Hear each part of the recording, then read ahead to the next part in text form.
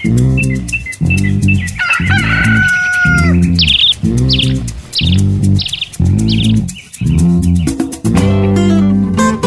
is the 20th of April 2021. Welcome to the news around Uganda. I am Doreen Nabanja.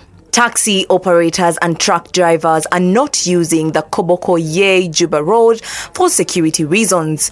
Koboko municipality leaders have temporarily halted the route, fearing repeated attacks like the recent one in which several people were killed. Koboko Municipality Mayor Wilson Sanya warns that South Sudan has not gazetted the route for operation.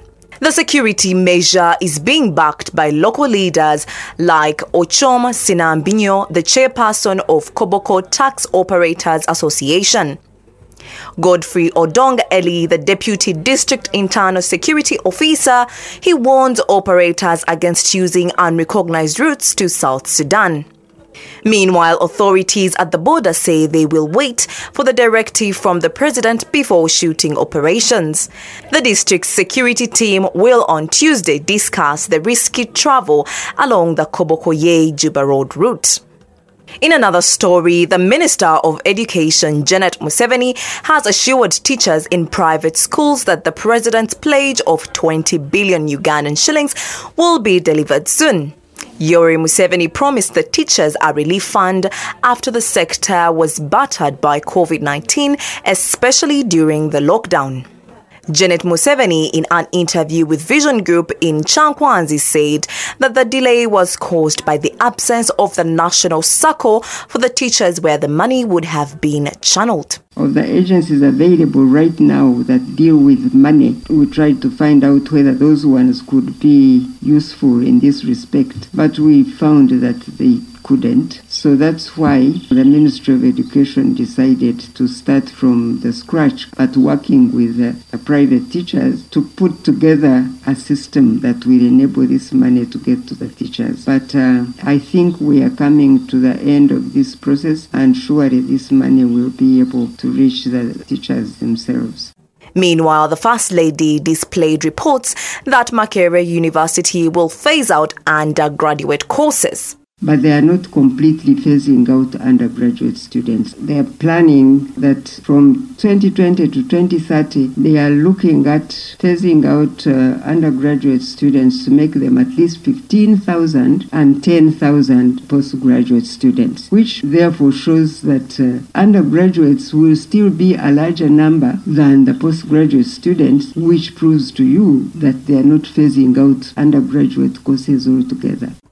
The Mbarara City Municipal Education Officer Francis Tumwebaze has warned schools that have fully opened for all classes, emphasizing those caught risk closure. The education officer says they have received information about some primary schools in Mbarara are opening normally after allowing students in other classes that were not to resume to also report back to school. We have already found out that there are some proprietors who have opened fully, including P1, P2, P3, which is very wrong, and we are warning them to desist from such, because once we catch them, they will face the law. Tumwebaze explains that classes that were allowed to resume in primary are P4, P5, P6 and P7, adding that pupils in other classes should remain home until the president allows them to resume. The MP Kajara County in Tungamo District, Michael Timuzigu Kamugisha, has cautioned security agencies against discrimination when enforcing curfew directive. The legislator notes that some individuals, especially security officers, are using curfew to extort bribes. Last Friday, while addressing the nation, President Yoweri Museveni said that the curfew time should be maintained because it has helped to fight the spread of coronavirus in the country. In another story, Residents of Mwitanzige and Mpasana sub-counties in Kakumiro district have staged a peaceful demonstration against which they call shoddy works at Dembe Bwire Masurua Mokashasha road that connects the two sub-counties. The residents are dissatisfied with the poor quality of work showed, especially by the weak and old culverts being used on the road. Frank Mugisha Ampire, the Mwitanzige sub-county chairperson LC3 elect, and his counterpart Emmanuel Muhumuza of Mpasana sub-county accused the central government of betraying citizens. But engineer Emmanuel Ocheti, who works with Nelika Services Uganda Limited, the company that was contracted to construct the 207 million road, says they are doing their work in line with the contract. We were given a scope of 5.4 for grading, but we open up to 7.5 so that we can give more room for further development. And the contract is limited in culverts, more especially in the size of culverts. The designer of the contract was the government, which was in joint task force with the local district engineers. The issue of the culvert is that one is about the size. The size of the culverts which was given on the contract, it is 600. We recommended for 900, but they gave us 600. That lowers down. They were looking at the low traffic on this road and the volume of the swamp here compared to other sections. And for the listeners, I want them to know that if we contractors we come on ground, we always want to use local people to do the work, local people to supply the material. In other words, it's the opportunity that government wants money to reach the lowest portion down. The Directorate of Criminal Investigative Department of Police has recorded a decrease in a number of cases committed in 2020 compared to 2019. In 2020, police registered 195,931 compared to the 215,224 cases committed in 2019. Among the cases which have been decreased is theft, assault, aggravated assault, threatening violence, among others. However, other cases have increased, including domestic violence, rape, murder, among others.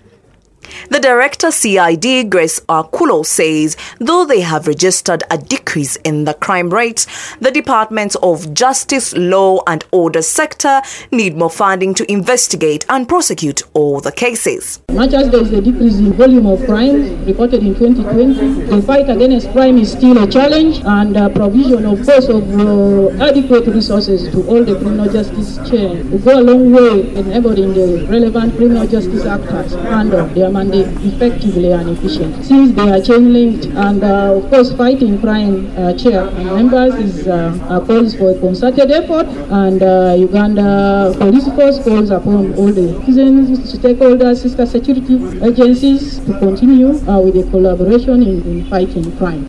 Meanwhile, the Forum for Democratic Change has officially confirmed Ibrahim Ssemujju Nganda and Yusuf Nsibambi as the party flag bearers for the Speaker and Deputy Speaker, respectively.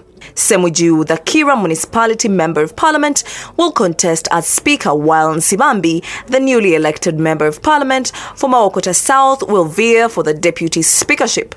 Party chairperson Ambassador Waswa Bidigwa says it was an unanimous decision by the National Executive Council over the weekend.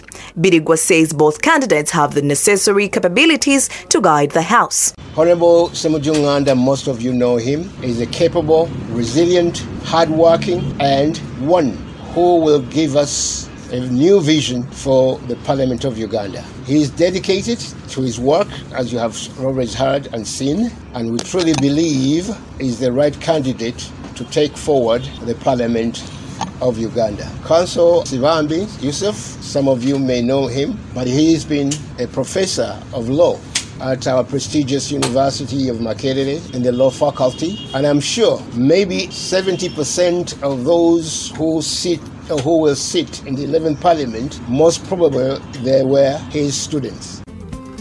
With that story, we have come to the end of the news around Uganda. My name is Doreen Nabanja. Enjoy your day.